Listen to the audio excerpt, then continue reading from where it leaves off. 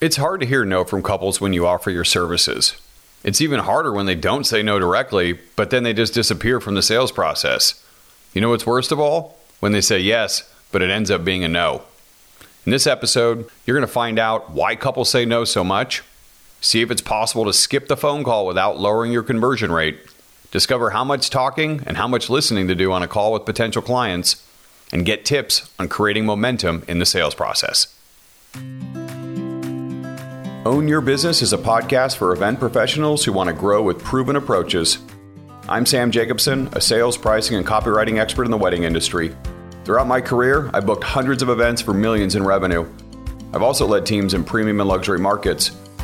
Now I coach people like you with my company, ID Action Consulting. It's not easy to run a business, especially if it's a business of one, because we aren't born knowing everything. Like you, I had experts who showed me the way when I was starting out and when I was ready to level up. I hope this podcast gives you the confidence to own your business. Most wedding pros struggle to book enough clients at prices that you deserve. If you're just starting out, you are not alone. Everyone goes through this, even if no one's saying anything. And if you've been in the industry for a few years, you know the sting of getting ghosted does not go away, especially if it happens every time you try and raise your rates. Tell me, does this sound familiar? You get the inquiry, sweet victory, but they don't respond after you send your reply, no matter how fast it is. Or maybe you get them on the phone, but the conversation is awkward and there's no connection. Or, and this is the worst of all, this is Katie's killer. They tell you how excited they are to work with you. You send over a contract and then nothing for days. Finally, a week passes. You send it out with one last Hail Mary email, and they respond with, "We went in a different direction," or "We chose someone less expensive." It's the kiss of death. Look, I've been there too. It's not just Katie, it's me.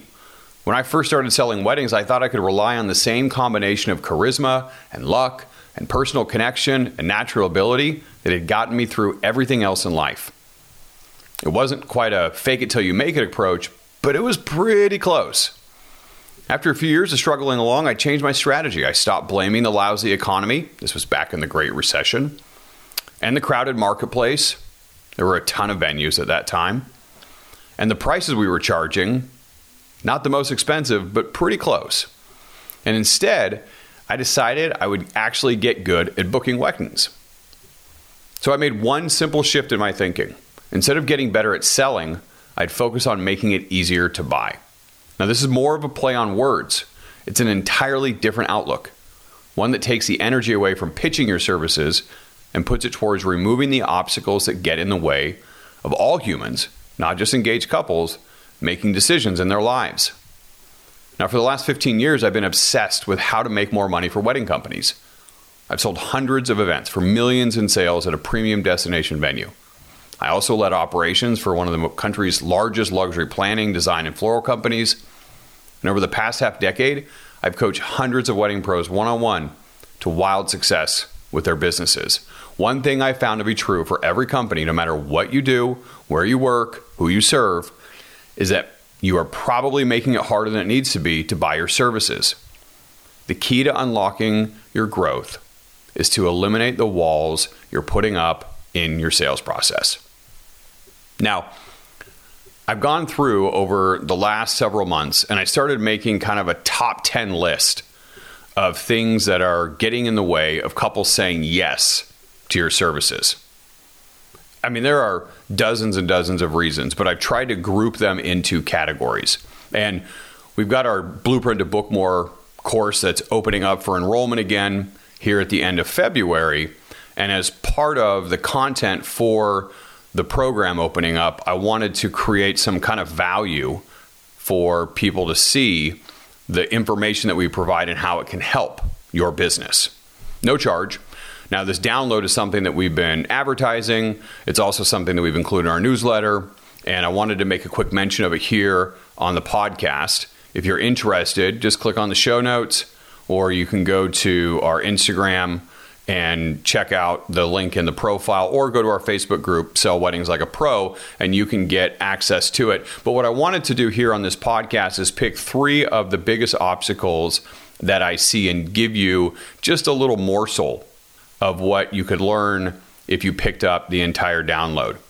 And if anything else, you're going to see some things that you might be doing and hopefully get some real practical, simple tips that you can put into play right away. All right, here's obstacle 6 from this resource. Skipping the phone call or Zoom. This is one of the things that I see that gets in the way of you making more sales, especially if you start to get busy. And especially if you feel like you're already overwhelmed with all of the inquiries and you don't have time for these discovery calls. Everybody knows that I love a good discovery call. It's how you can best qualify somebody. And yes, you may start to fill your calendar, but I'll tell you from personal experience, even when I try and take a shortcut, and I'm pretty good at selling without a discovery call, I still see my conversion rate go down. Not just for the company that I have now, but when I was selling weddings, if I tried to take shortcuts, if I tried to book a couple without putting in the time to help them discover what their needs were, discover what our services were and why that mattered to them, and build the value and create that desire, if I skipped that part of the process, I didn't close as regularly, and I didn't close at the same high rates. So this is a big thing that everybody has to keep in mind, especially as you start to get inundated with inquiries. It's a universal truth. Your customers want to buy from a person, not a business. It's twice as important when it comes to services compared with products, and it's 10 times more important when the price tag is big, like it is with weddings. That means that you have to connect with them, and the best way to do that is on a phone call or through a screening call on Zoom. Text, DM, email are good to start the process and to keep it going, but a conversation makes it move so much faster. In-person meetings require too much time and commitment up front, and finding a neutral meeting place is challenging for many work-from-home solopreneurs, not to mention doing it in the middle of a pandemic. Phone and Zoom are just right for most people who inquire. Now, discovery calls are more than just a way to build rapport with a potential client. It's not all about just getting to know them. It's also the place in the sales process when you help the couple identify what they want and what they really need. Your business exists to solve your client's problems. Period. End of story. So the more you develop their needs, aka find their problems, the more valuable your services become, aka they need more from you. So sure, you can skip the phone call, but doing so decreases your chance to build desire to move the process forward and increase the prices that you charge. Here's another obstacle that I see quite a bit. When you do get on that discovery call, you're selling instead of listening. Now, if you want to book more clients at higher prices, you have to stop talking and start listening, especially during that first conversation. Discovery calls are an excellent way for you to learn about a couple and their wedding in order to offer the right services to meet their needs. But you have to hear what's being said to know what they want from you, because they can't articulate it on their own. You have to pick up on the clues they leave. Now, there's no perfect percentage of time to listen versus talk, but you should certainly listen more than talk. I did read a study recently that said you should talk about a third of the time and listen about 2/3 of the time, and you should mention something, you should say something 2 to 3 times per minute, whether it's asking a question or paraphrasing or just interjecting.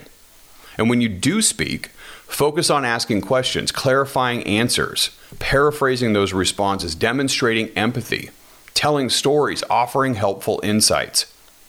Remember, your number one goal is to get them to see and share their pain points.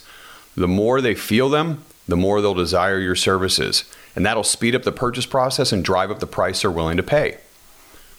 The time to sell comes later, after the discovery call. Until then, make them feel heard, make them feel accepted, make them feel important.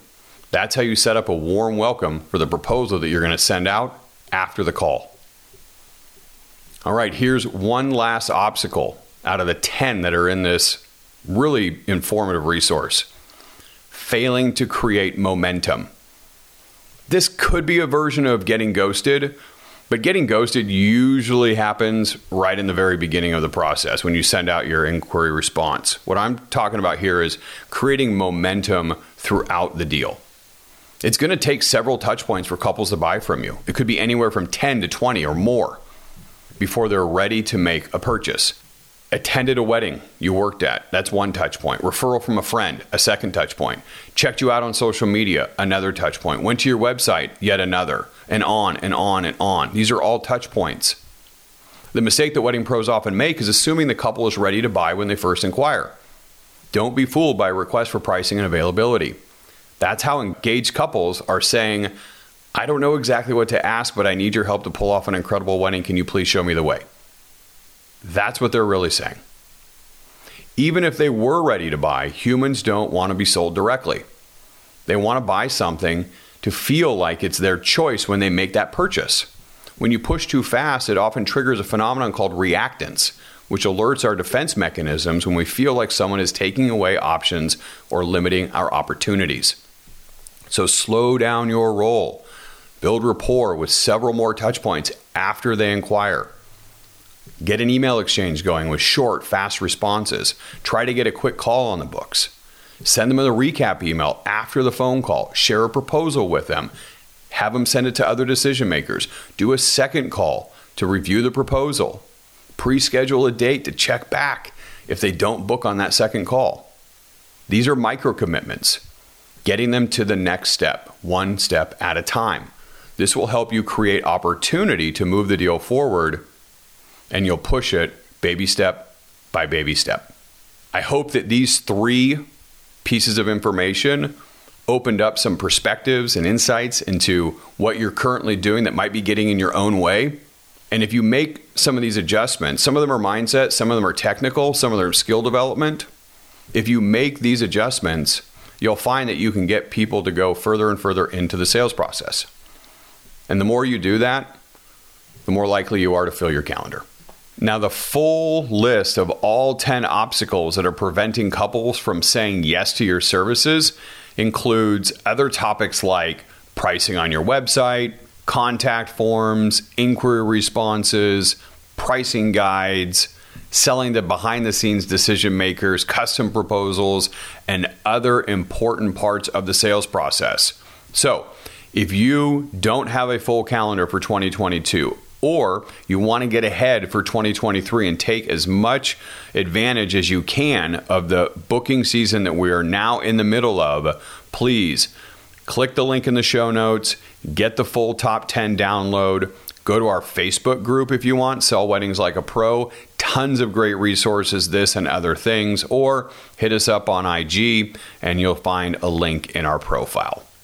While you're in there, you might as well sign up for our new 3-part workshop that we'll be doing in the middle of the month, Tuesday, February 15th, Thursday, February 17th, and Monday, February 21st. We will be going through some of the specifics that are mentioned in this free resource, but diving deep into them, including the number one reason why you're getting ghosted. We're also going to talk about contact forms and inquiry responses.